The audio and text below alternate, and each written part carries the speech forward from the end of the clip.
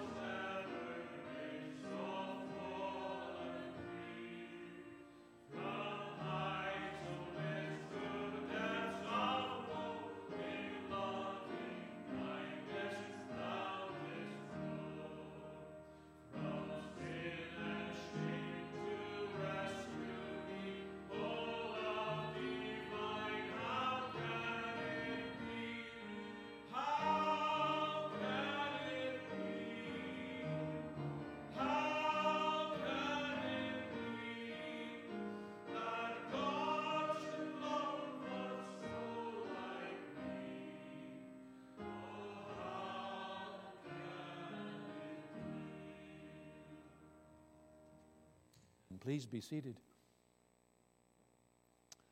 We unite our hearts, our heads around the throne of grace. Let's all bow and seek the Lord.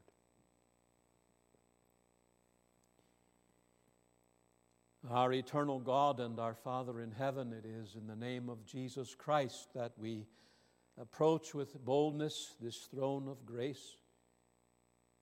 It does our souls good as we come to Thee, reminding ourselves that we've come to a King. Not just a King, but the King of all kings. We come to one tonight who does as He wills, who has all power. A King who is absolutely sovereign in all things, in all places, all times, all situations. We thank Thee that as we come to this King, we know, O God, that Thou art a very beneficent King. Thou art so kind to all Thy people. As the King of all kings, Thou hast all riches in Thy Son, Jesus Christ.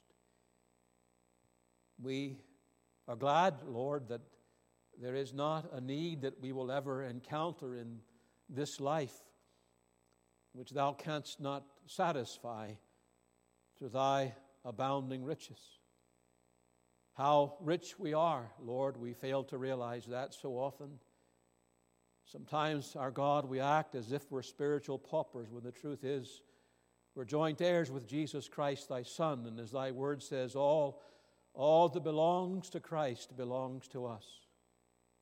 How we thank Thee for that truth. Thou hast given to us all things that pertain to life and godliness. We indeed, Lord, are poor in ourselves. In ourselves we confess our absolute bankruptcy. But oh, in Christ, how wealthy we are. How much, Lord, we can't begin to fathom the riches that we have, all those spiritual blessings in heavenly places that are ours in Christ Jesus even now. Tonight, Lord, we've come to thy house that we might get another sight of what we have in our Savior. We might get, Lord, another glimpse of one of these glorious riches that make us so rich. We acknowledge, our God, at thy throne of grace that it is going to take much grace and thy mercy for that to be accomplished. There is this flesh within all of us, even though we've been saved by sovereign grace and we have been made new creations in Christ Jesus.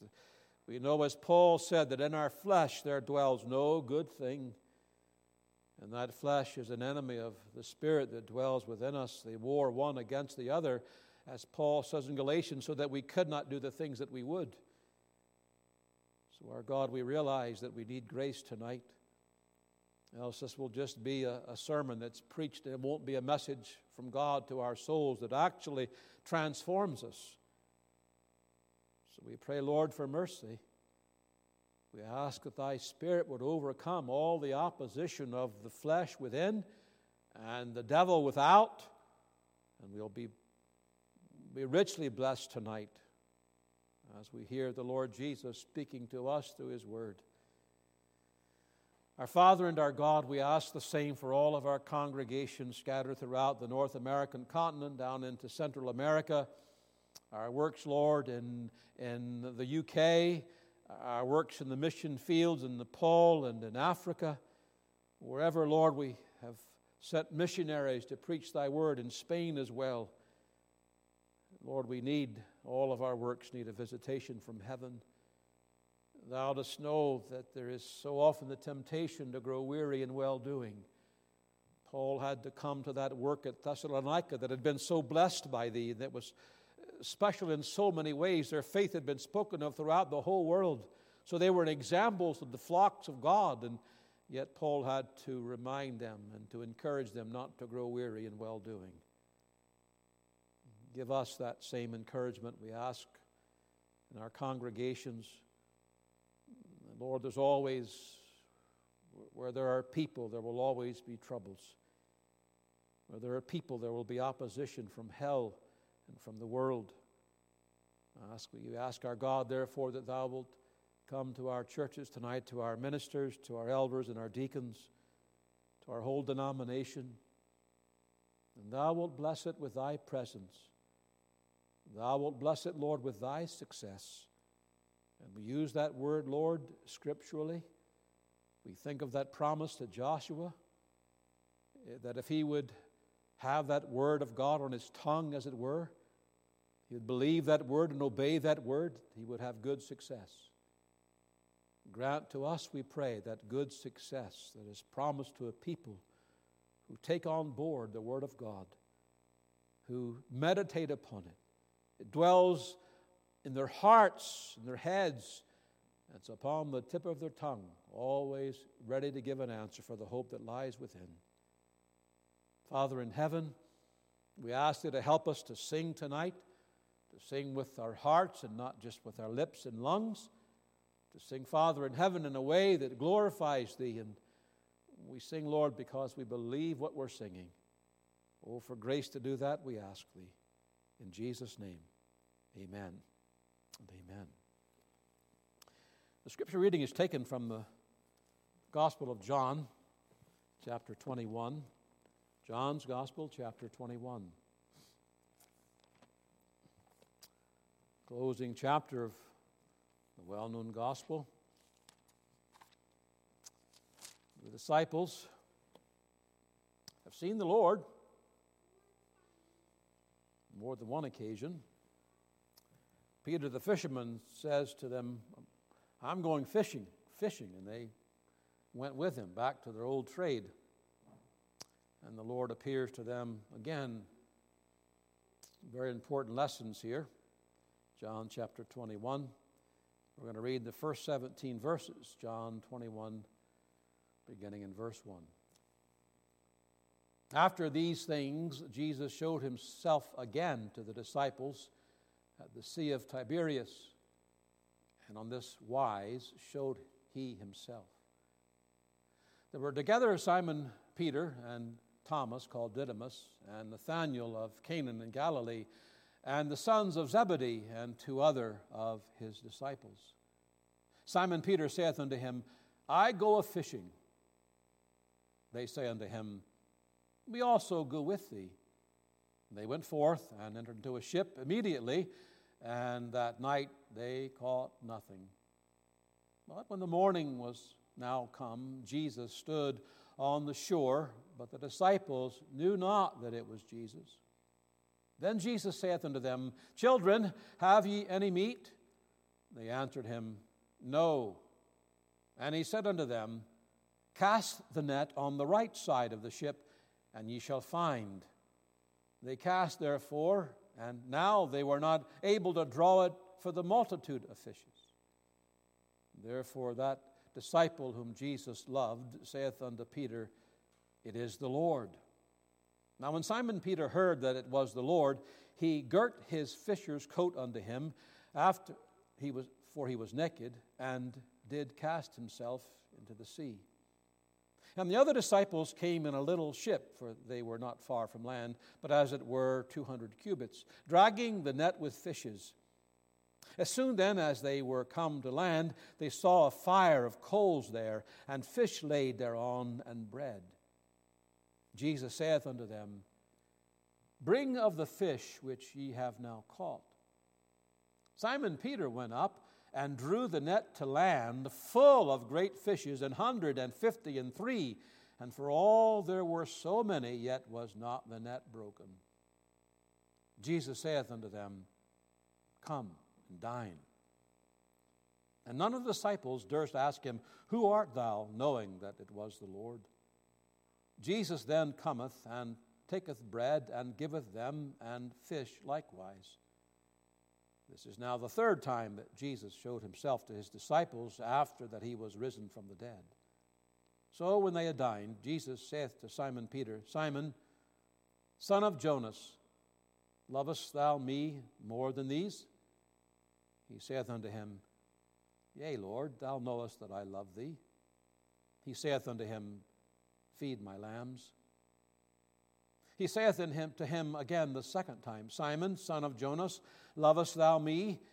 He saith unto him, Yea, Lord, thou knowest that I love thee. He saith unto him, Feed my sheep. He saith unto him the 3rd time, Simon, son of Jonas, lovest thou me? Peter was grieved, because he said unto him the 3rd time, Lovest thou me? And he said unto him, Lord, thou knowest all things. Thou knowest that I love thee. Jesus saith unto him, Feed my sheep. We'll end our reading there, trusting God to add his own blessing to it for his name's sake. Please take your hymn books now and turn with me to hymn number 490. 490. What though clouds are hovering o'er me? 490. And we'll ask you to stand and don't sing all 4 of these stanzas, Jesus only.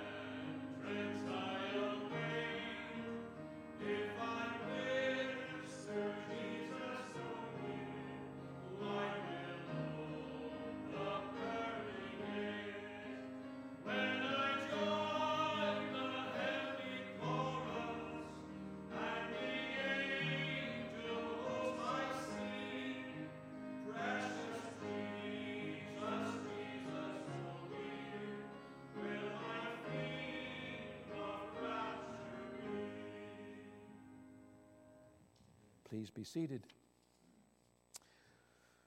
We welcome you back again to the Lord's house in the name of Jesus Christ. We pray that God will have a fresh word for you from His word. It's all about hearing what the Lord has to say. I just pray that I'll be hidden behind the Lord Himself. I'll fade away and you'll see God, you'll see Christ, and your hearts, to take the words of Wesley, will be strangely warmed by what you hear. God is still in the business of speaking to His people. It never changes. And I can tell you there's always a word in season for you. If you'll just say, Lord, speak to me. I need to hear from heaven tonight. And He knows that need far better than you know it. And He knows what I need to say and what I don't need to say. And I trust tonight that whatever is said, it'll be according to God's will. And you'll find that when you go out tonight, you'll find yourself saying, I'm glad I was there, that the Lord spoke to me tonight. That's what we need all the time, a word from God, a word for our hearts, and I pray that will be your experience as well this evening. Where is the camera? The camera's there for the service, right? Good. I forgot this morning, welcome the webcast viewers. I don't get to do this every Sunday anymore, so I forget about that little. Glad you're here. Wish you could be here, but glad at least you could be able to tune in tonight to hear the Word of God, and pray that you'll also get a word from the Lord for your own hearts this evening as you listen to the Lord's Word. Tuesday night is the time for prayer at 7 p.m. here in the church, a season to get before God's throne and on our faces before Him, that we'll get it, that you need your batteries recharged. That's just the fact of the matter, and that's no better place to do that than to come together on Tuesday night for that midweek prayer meeting. Next Lord's Day, 11 a.m. for the morning service, 5:30 p.m. for a time of prayer, and then 6 p.m. for the evening. That'll be my last Lord's Day with you. I had originally hoped to come for 3 Sundays, but there's a conference in, you probably don't know John McKnight, in Maryland. He has a church. They've asked me to come for a number of years to their Reformation conference. I've had to turn it down, sometimes because of my wife's illness or because I had other meetings. So this year I was able to come, and I wanted to do that. And that's at the end of this month, a 4-day conference. So I'll not be able to be here with you. Wish I could, but I thought it was need to really help those folks out. Been there for a while and was looking forward to going and bringing God's Word. So I don't know who the next preacher is, but he'll be whoever the Lord sends. That's the main thing, and I'm sure he'll come with a word in season. If you've got a phone, a cell phone, please make sure it's turned off or placed on vibrate so there's no interruptions during the actual service.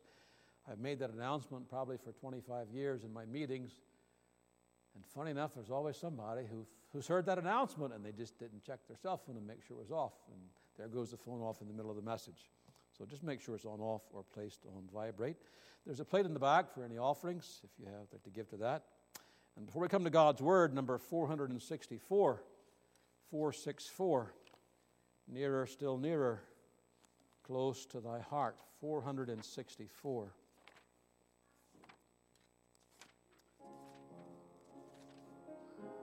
Let's stand one final time before we hear the Lord's Word.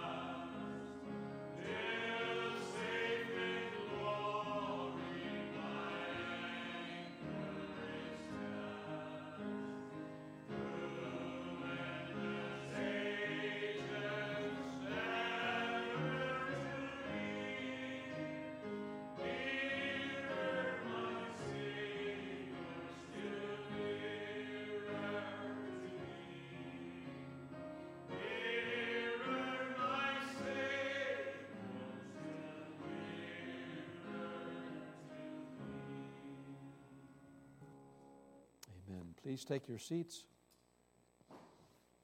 and turn with me in God's Word to the Song of Solomon, chapter 1, Song of Solomon, chapter 1. Job, Psalms, Proverbs, Ecclesiastes, Song of Solomon.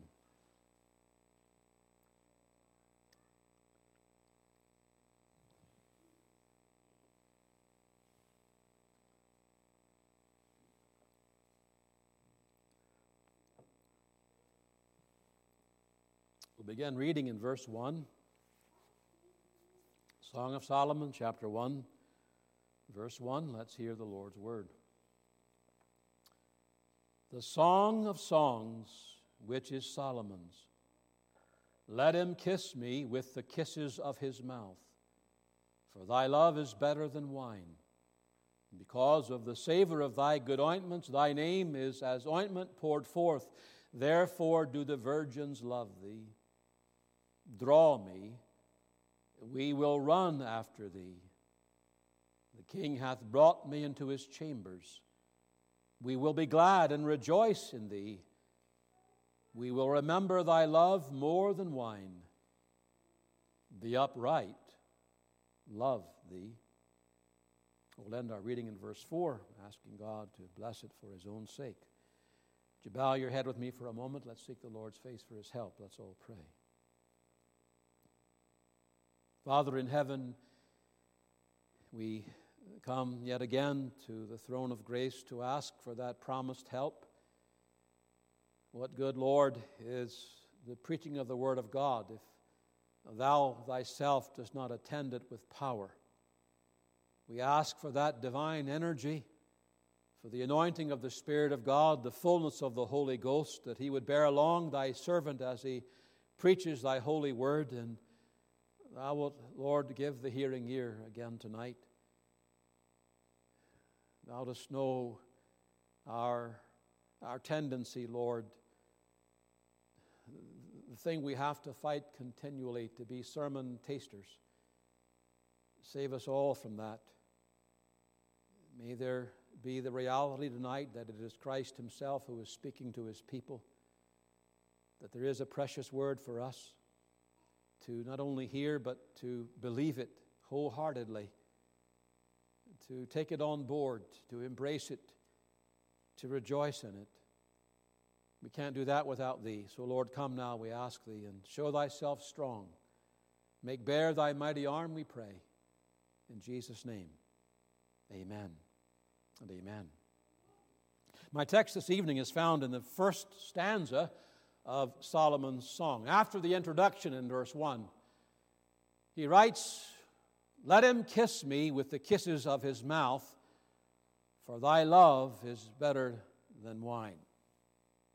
Before I say anything about the verse itself, allow me to remind you that all Scripture is given by inspiration of God. It is God-breathed, which means it is divine in origin. Of course, you believe that. You know that. While he used various men to put this writing, the revelation of his will over thousands of years, all the words come from the Holy Spirit, the third person of the Trinity. So while Solomon wrote this song, the true author is the Holy Ghost, as it is with every book of the Bible. So while most of the Bible was written in prose, it's obvious that God thought it good and wise to also use poetry as a means of communicating his truth to men.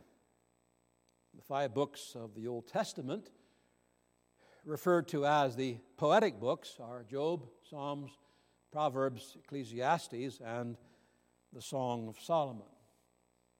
Since they are poetic books, it means that they are marked not only by rhythmic structure, but by the frequent use of figures of speech and imagery to express God's truth in a more imaginative and concentrated way than you would find in the prosaic portions of the Lord's Word. For example, instead of stating plainly that The man who meditates in the Word of God is going to be the one who experiences growth and spiritual prosperity. The Holy Ghost used this imagery to state that same truth in Psalm 1. And he shall be like a tree planted by the rivers of water that bringeth forth his fruit in his season. His leaf also shall not wither, and whatsoever he doeth it shall surely prosper. That's poetic. Stating the same truth, but in a very different way. To teach the church the doctrine of the Lord's care and provision and protection of his people, the Spirit could have said that in very plain language, and has, in casting all your care upon him, for he careth for you.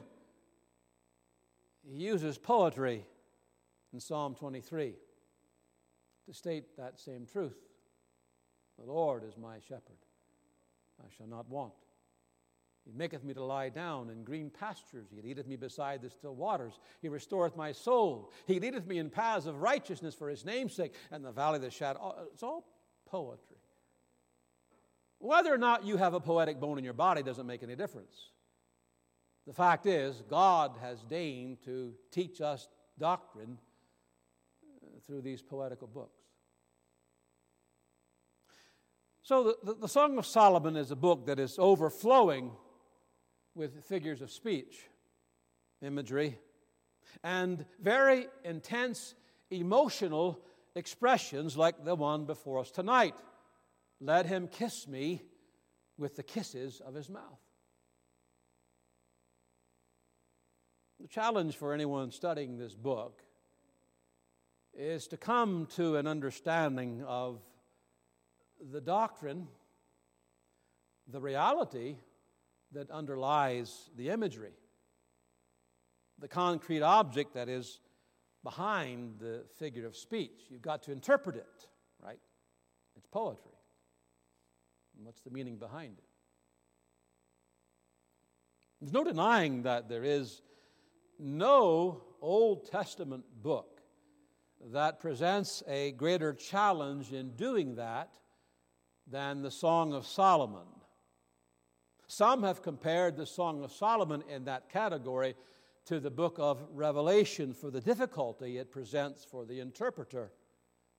There's so much symbolism and imagery in Revelation like there is in the Song of Solomon.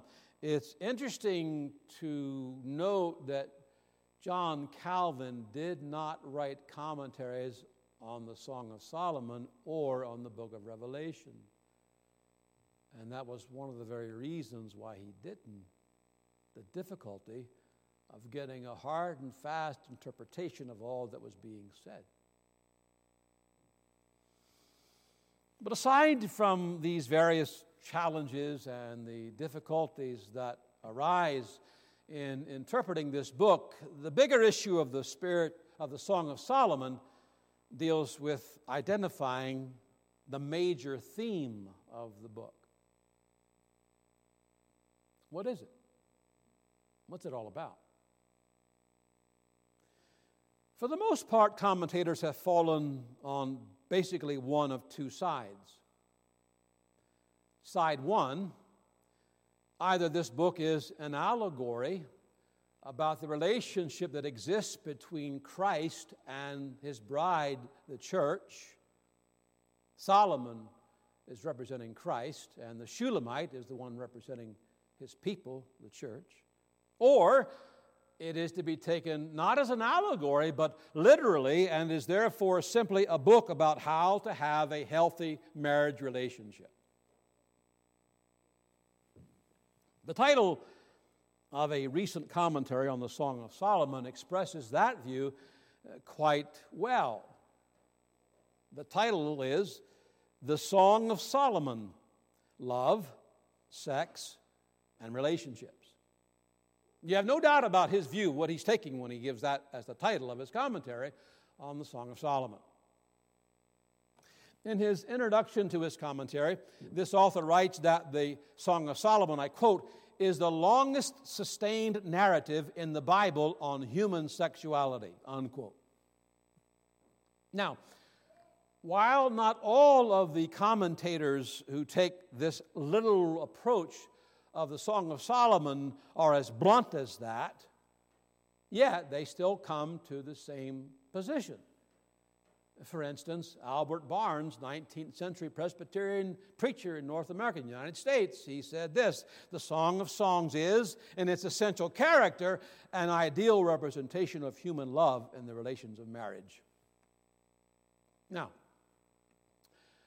I do not take that second position, that it's simply a marriage manual for married couples to how to conduct a happy marriage. Along with the vast majority of the older divines, including the Puritans, the Westminster Assembly, the Scottish divines, Spurgeon, just to name a few, I believe this book is an allegory about the relationship between Christ and His church, Christ and the believer. Having said that, I would say yes, there is certainly application you can draw from the marriage relationship. Help you can find there, but that's not the primary purpose the book was written. It's not a marriage manual, not on the level between earthly husbands and wives. It's about the marriage relationship between Christ and the church. So, with that in mind, what is my text in verse 2 really about? Let him kiss me with the kisses of his mouth, for his love is better than wine. What I want to preach on from that text is the Christian's desire for spiritual intimacy with Jesus Christ. The Christian's desire for spiritual intimacy with Jesus Christ. 2 points I want to cover this evening. I'll spend the bulk of my time on the first one and wind up with the second one. The first thing I want to deal with is the Christian's desire to be kissed by Christ. And the second point is the reason she desires His kisses. The Christian's desire, number one, the Christian's desire to be kissed by Christ. Y'all ready? Let's dig into it. However and whenever it came to be, you'll find in Scripture that the kiss was intended to show one of two things. One of the purposes was to show honor, reverence, subjection. For example, in Exodus chapter 18, verse 7, and Moses went out to meet his father-in-law and did obeisance and kissed him. He was showing his subjection to his father-in-law, his submission to him, viewed him as a superior. In Ruth chapter 1, verse 14, Orpah, remember she left, went back to Moab with all its idols. Moab kissed her mother-in-law before doing that. It was a kiss of respect, honor, but she wasn't going with her. Unlike Ruth, where you go, I go. Where you die, I die. Your God is my God. So Orpah's kiss was a kiss of respect.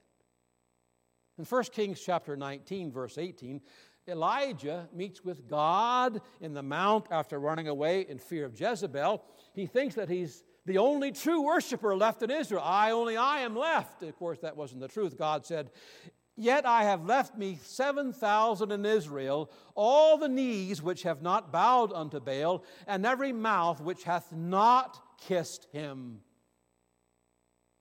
They've not done reverence and obeisance to this false god. That's one way that kissing is used in the Old Testament. But the primary use of this word in Scripture is an expression of love and affection. For example, in Genesis 29, Jacob meets Rachel for the first time, and Jacob kissed Rachel. Was this a case of love at first sight? Or maybe it was this affectionate kiss of a cousin because she was his cousin. But the point is, it was affection being shown. And when Laban hears that his sister Rebekah's son has come to town, he ran to meet him and embraced him and kissed him and brought him to his house. It was a kiss of affection. You'll then go on in Genesis and read about Laban kissing his daughters and grandchildren goodbye when Jacob decides it's time for me to return home with my wives and my children. You can imagine that father and grandfather kissing his two daughters and his grandchildren, not knowing when he would see them again. It was a kiss of affection. And then Esau kisses Jacob and all his family when seeing him for the first time in decades. And you'll read of Joseph revealing himself to his brothers in Egypt. He's been hiding behind his makeup and everything, and I'm Joseph!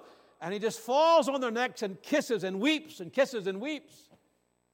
Finally able to reveal, he loved them so much.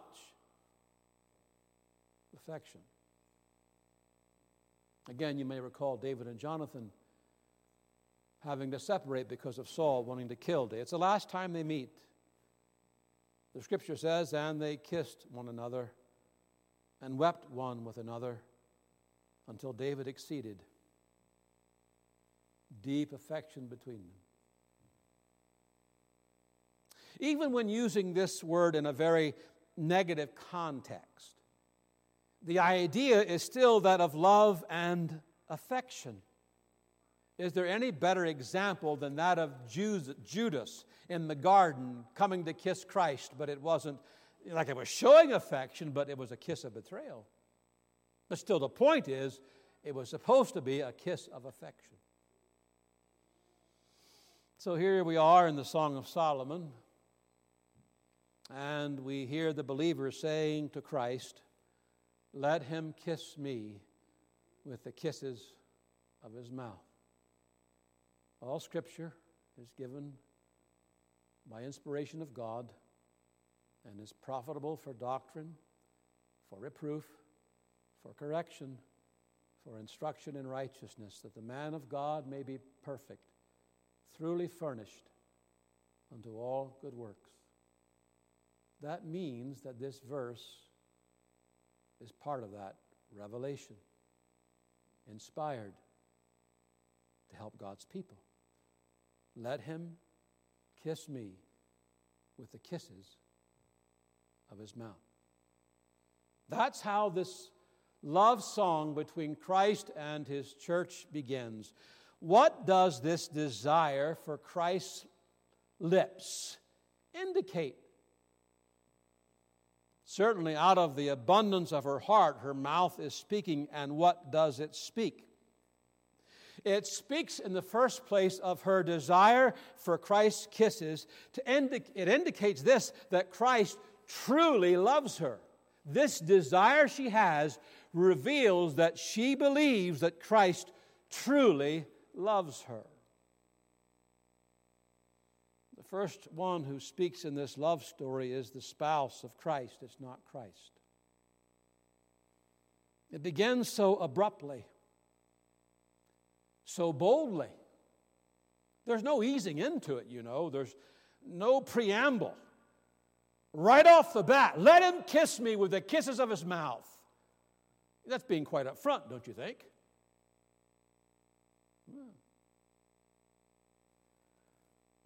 Yes, she is the first one who speaks of her desire for his kisses, his affection. But why is that? Well, quite simply, it's because he has already kissed her. He has already expressed his love for her, and therefore she wants more. She's in love with him because she knows that he is in love with her. Isn't that how it works? Isn't that how it works on the human level? Isn't that how at least that's how it should be working between husband and wife?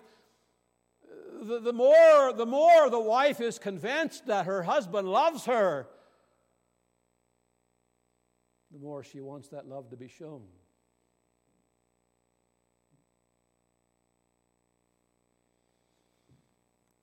Think for a moment with me about some of the Lord's kisses. We got to keep with the analogy, with the story here. What are some of Christ's kisses towards his people? Those clear indications that he loves his people with an everlasting love, a love that many waters cannot quench. Well, first off, is there not the kiss? This is showing a kiss is an indication of affection. It's an indication of love. There is first the kiss of election. Wasn't that a great kiss? The kiss of election. Did it not all begin here? Let me ask you the question, why do we want to experience more of these expressions, more of these displays of the Lord's love for us? Why do we want to know more of it? Why do we want to be more assured of that in the first place? Why is that desire even there? Because before the foundation of the world, before the beginning of time, God set His love upon a people called His chosen, called His elect, whatever word you want to use, and He purposed to save them from their sins, from Satan, and from eternal damnation. He did not pass over them and leave them to their sin. He chose them to be His. This will be the bride for Jesus Christ. This will be the bride for my Son. I'm giving them to Him out of my love for them and my love for my Son. They're my love gift to my Son. That's why we have a desire to know more of Christ's love in the first place. Anyone who has never been elected by God will never have that desire. Never in a million, billion years. This is where it all starts. The kiss of election. Who were these people He chose to be the bride of His Son? Every last one of them was a fallen, depraved, sin-loving, God-hating rebel. That's us. Born depraved. Not one of them was loved and chosen because of anything that God foresaw in them. Then that would be earned. It wouldn't be grace. It wouldn't be in spite of them. It was in spite of how wicked we were that God set His love upon us. This kiss of election, it came to you and it came to me for reasons the Lord has yet revealed. He says, I love you because I loved you. It pleased Him to kiss us. It pleased Him to make you and to make me part of the bride of Jesus Christ. And that kiss will never be taken back. It will never be undone.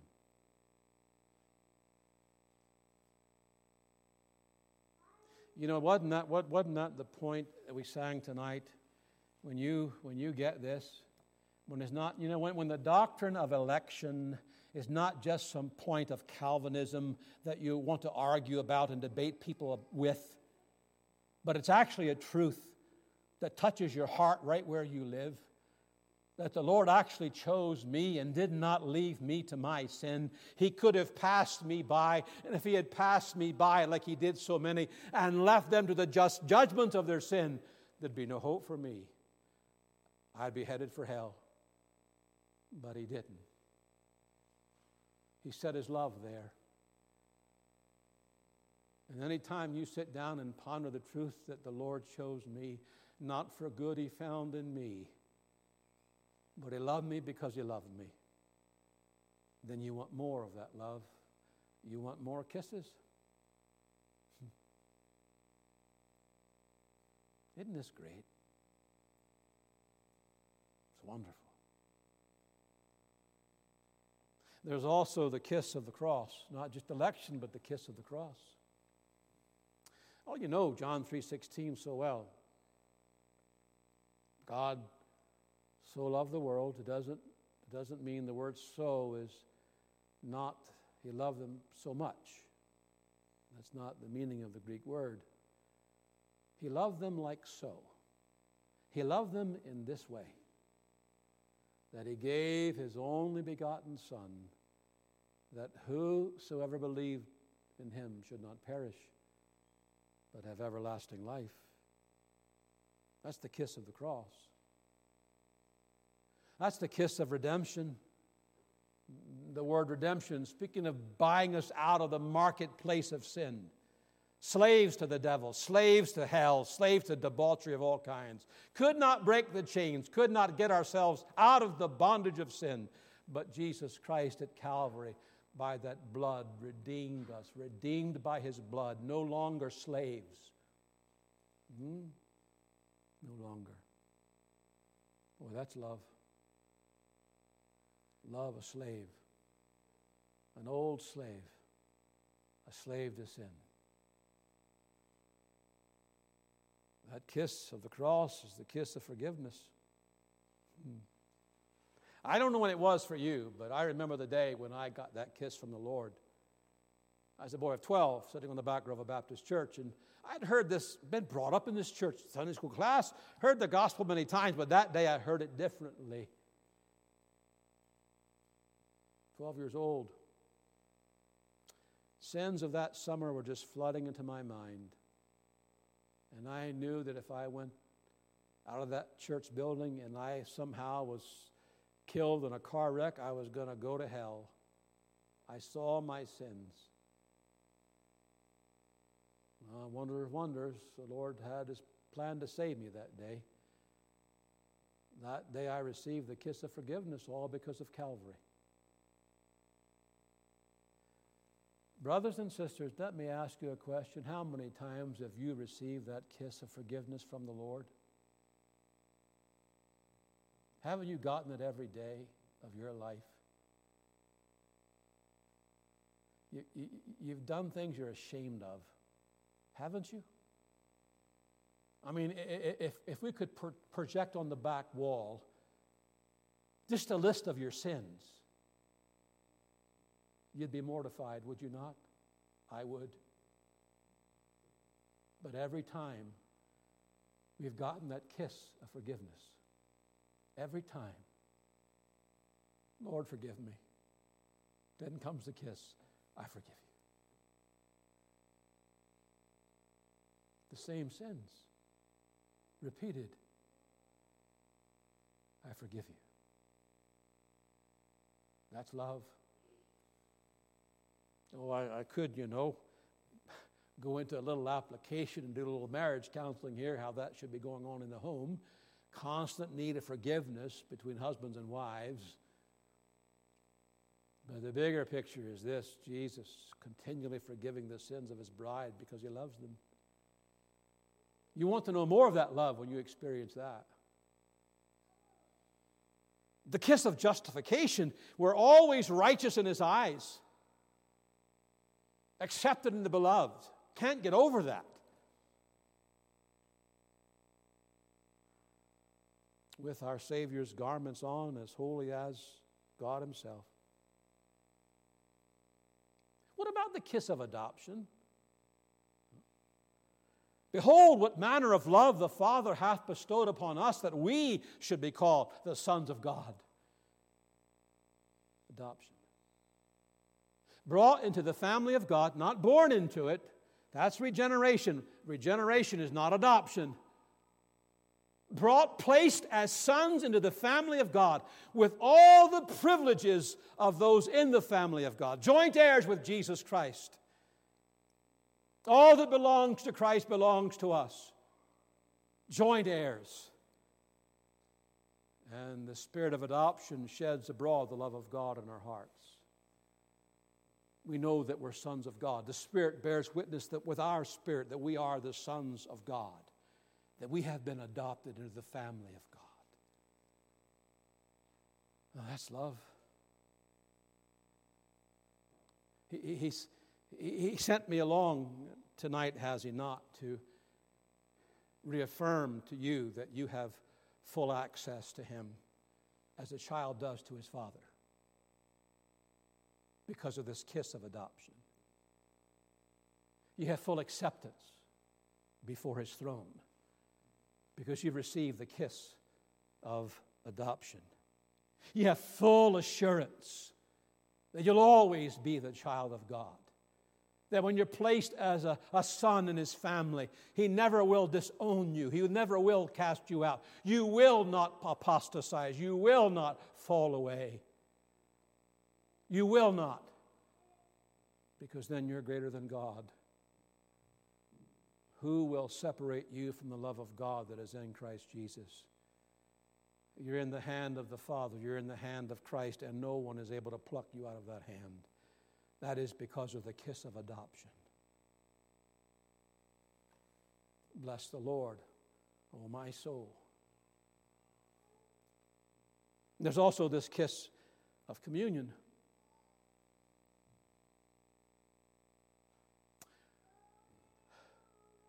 You know,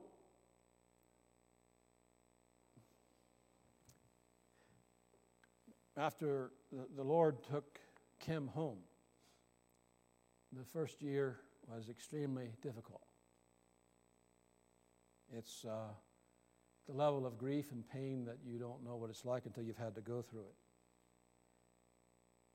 it. To be honest, there were times I didn't want to live, and I asked the Lord numerous times to take me home because I felt the pain was unbearable. But whenever I got to a very low point, the Lord came along and kissed me. What do I mean? I mean, as they say in the South, he was loving on me. He was loving on me. I lost the love of my life and my wife. Oh, but the Lord's love, there's nothing like that love. Nothing like it when the Lord draws near and he kisses you with the kisses of his mouth. He tells you, I understand.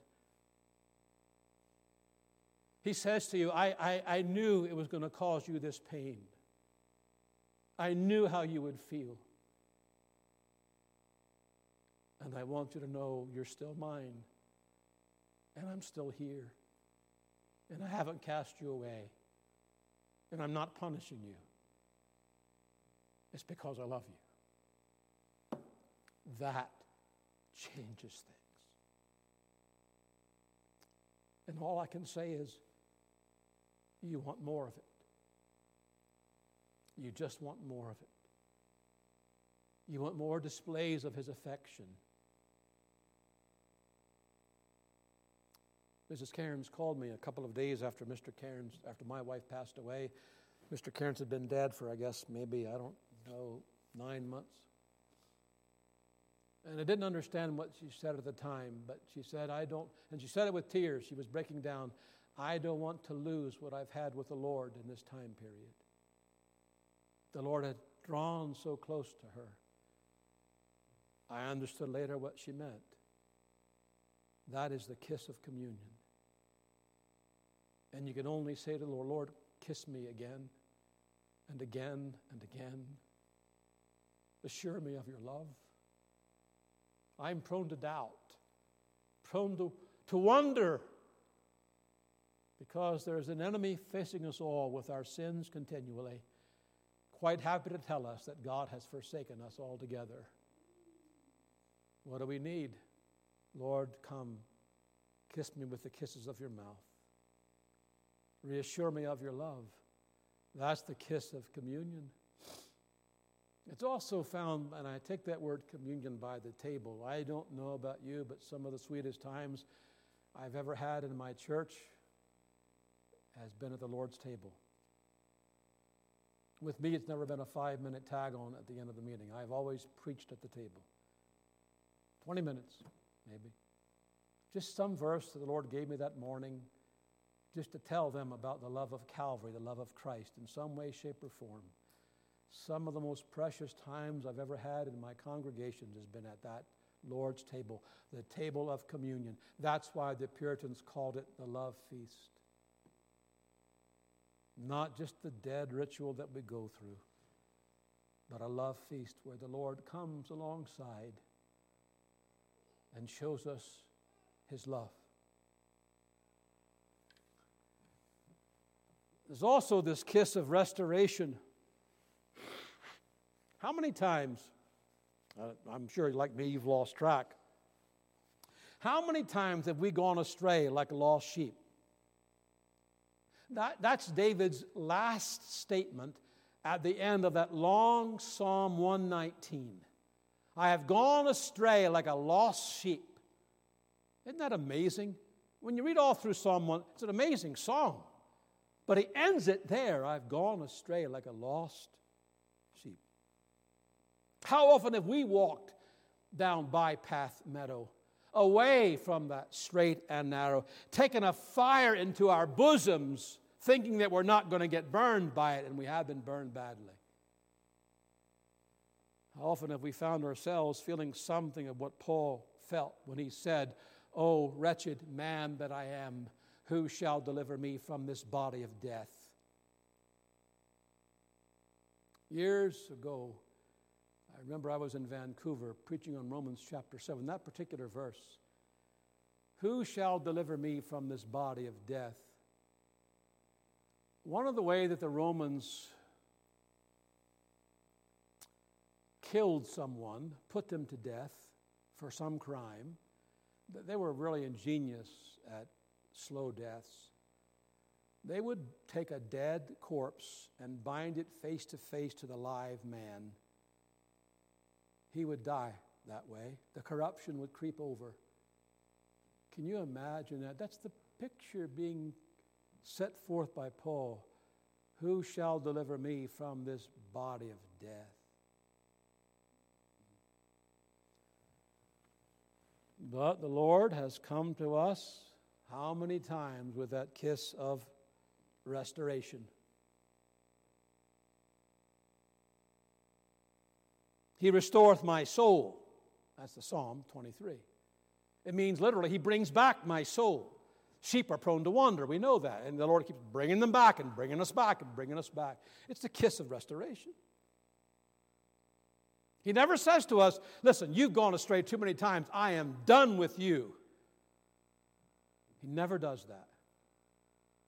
It's always, come on back. He restores our soul. There's a story I read a number of years ago about D.L. Moody and his little daughter, Emma. That was the only daughter he had. She was I'm sure you know what it's like to have kids like this. She woke up cross every morning. And because of that, she made life miserable for everybody else in the family. He told her that if she didn't correct her behavior, then he would have to correct her. Well, as you can imagine, Emma woke up and was cross again, making life miserable. When she was about to leave for school, she went up to her father that day and asked him for his usual kiss. But this time he would not kiss her, he said, because she had behaved quite badly that morning. But you have never refused to kiss me before, she said. But you have been naughty. You'll have to go to school without your kiss. She pled with her mother to get her father to kiss her. But while her mom assured her that her father still loved her, she repeated what her father had told her. You're not going to get a kiss this morning from Dad. Moody wrote that when he heard her walking down the stairs to go to school, crying as if her heart would break, he couldn't hold back the tears. When he heard the door close, he said he went to the window and saw his little girl going down the street weeping. He said that he believed he felt worse than his little Emma and couldn't wait for her to come home that day. When she did come home, she finally came to him and told him how sorry she felt and asked him to forgive her. Moody wrote this, "How gladly I took her up and kissed her, and how happy she went upstairs to her bed." You may think that Moody was cruel to do what he did, but does not our Heavenly Father do the same thing with His children? Isn't that what is meant in Isaiah 54? He says to His people, "For a small moment have I forsaken thee, but with great mercies will I gather thee. In a little wrath I hid my face from thee for a moment, but with everlasting kindness will I have mercy on thee, saith the Lord thy Redeemer." Isn't that what He meant? When you feel like the Lord has forsaken you because of your sin, those are the times when you want Him to kiss you with the kisses of restoration. Those are the times. So it indicates that she believed that Christ truly loved her. But it also indicates something else. It indicates that she truly loves Christ. This desire she had for His kisses indicates that she truly loved Christ. She wants to experience the kisses of His mouth. What else is that but a revelation that she truly loves the Lord? You are, I imagine, if you're normal, and I assume everybody here tonight's normal, you are not the least bit interested in being kissed by someone you don't love. Right? You have no desire for such intimacy. Stay away, which is a clear sign that you have no interest in their displays of affection.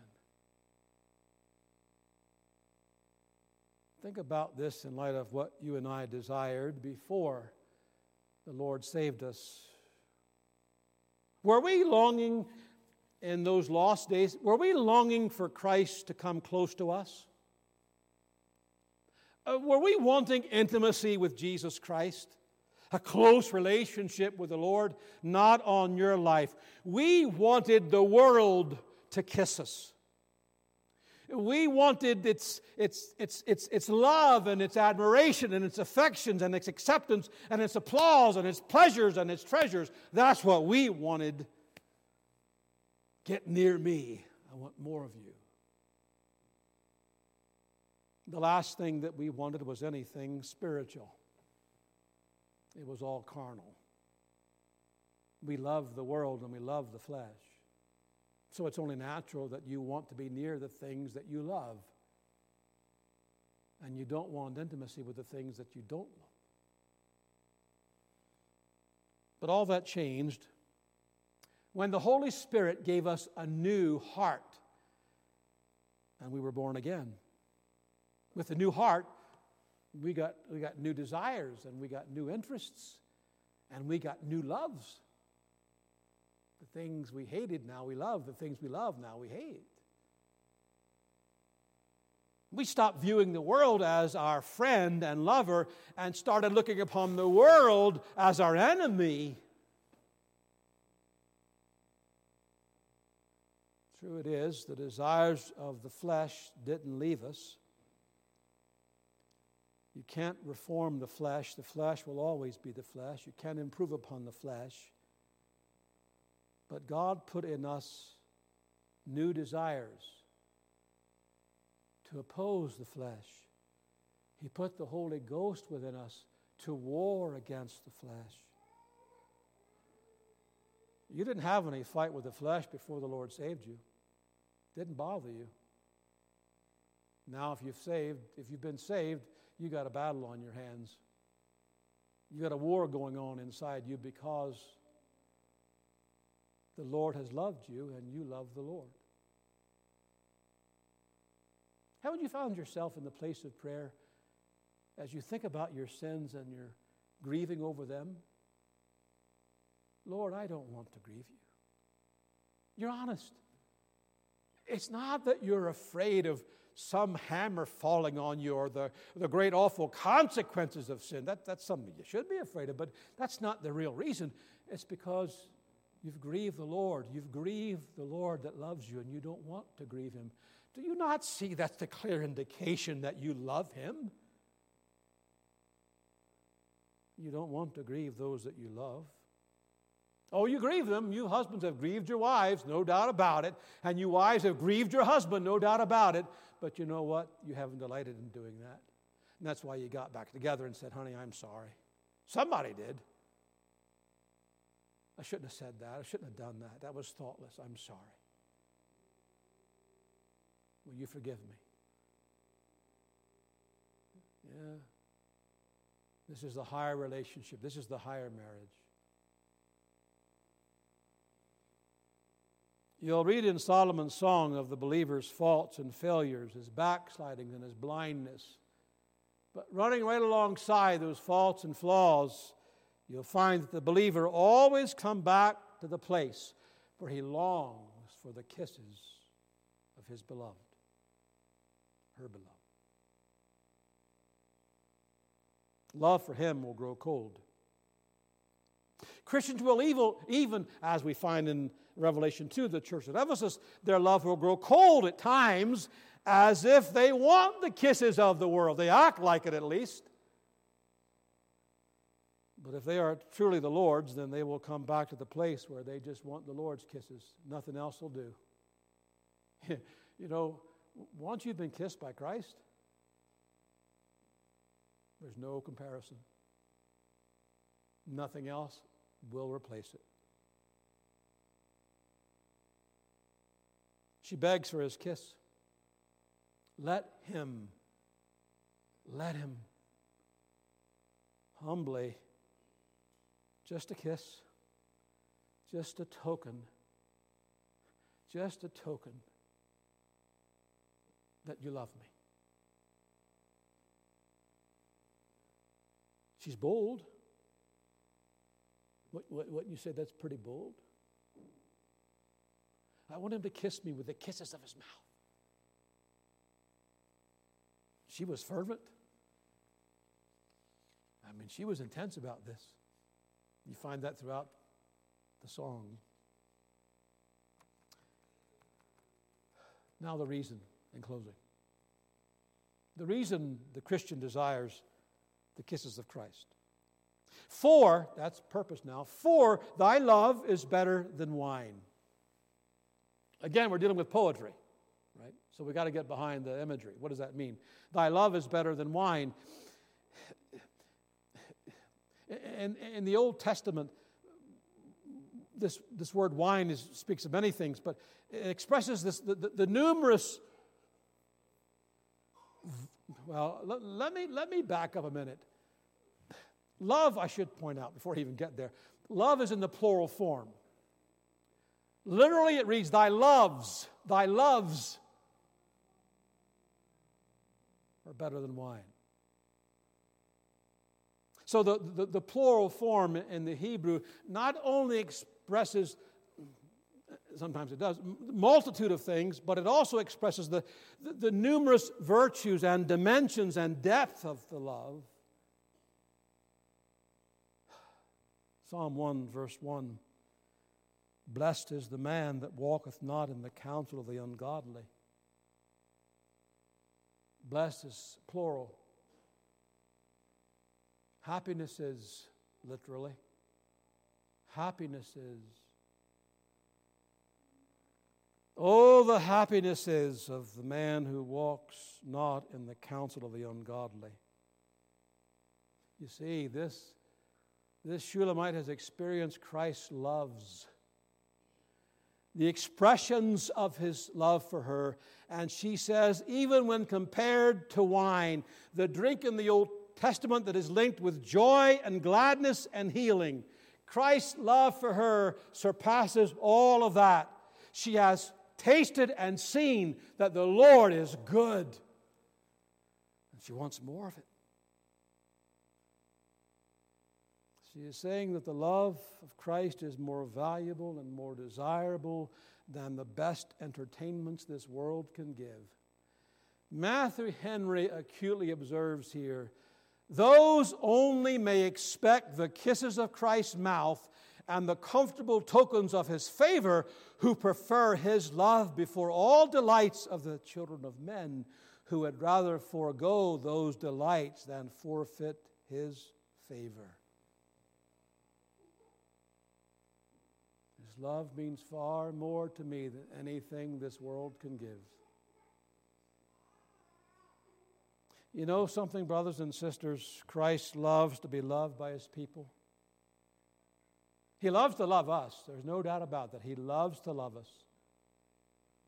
But he also loves to be loved by you. He wants you to say to him, kiss me with the kisses of your mouth. Lord, I want a more intimate relationship with you than I have right now. You got to believe that you can get more intimate with him than you are. Do not think that you have arrived. You can get far more intimate with Jesus Christ than you are at present. There's always higher ground, folks. There's always greater closeness. So wouldn't it be a good thing as you commence this week with this first day to begin to ask the Lord regularly, Lord, kiss me with the kisses of your mouth. Get closer to me and draw me closer to thee. Draw us, and we shall run after thee, verse 4. May the Lord do that for his name's sake and for the good of your soul and the soul of this church. Let's bow our heads in prayer. Let's all pray. Our God and our Father in heaven, in the name of the King Jesus, we ask thee to seal the word to every soul that we will not forget this desire thou hast for our love, nor the greatness of thy love for us. Draw us near, we pray. We long to know more intimacy with thee. If we're cold of heart, take the coldness away and bring the warmth of thy love in to melt it. Show us, O God, those tokens for good that lead us on to greater depths. Even as Paul prayed for the Ephesian church, that they would know the breadth and length and depth of height of the love of God that is in Christ Jesus. Answer that prayer abundantly for us all. In Jesus' name we pray. Amen and amen.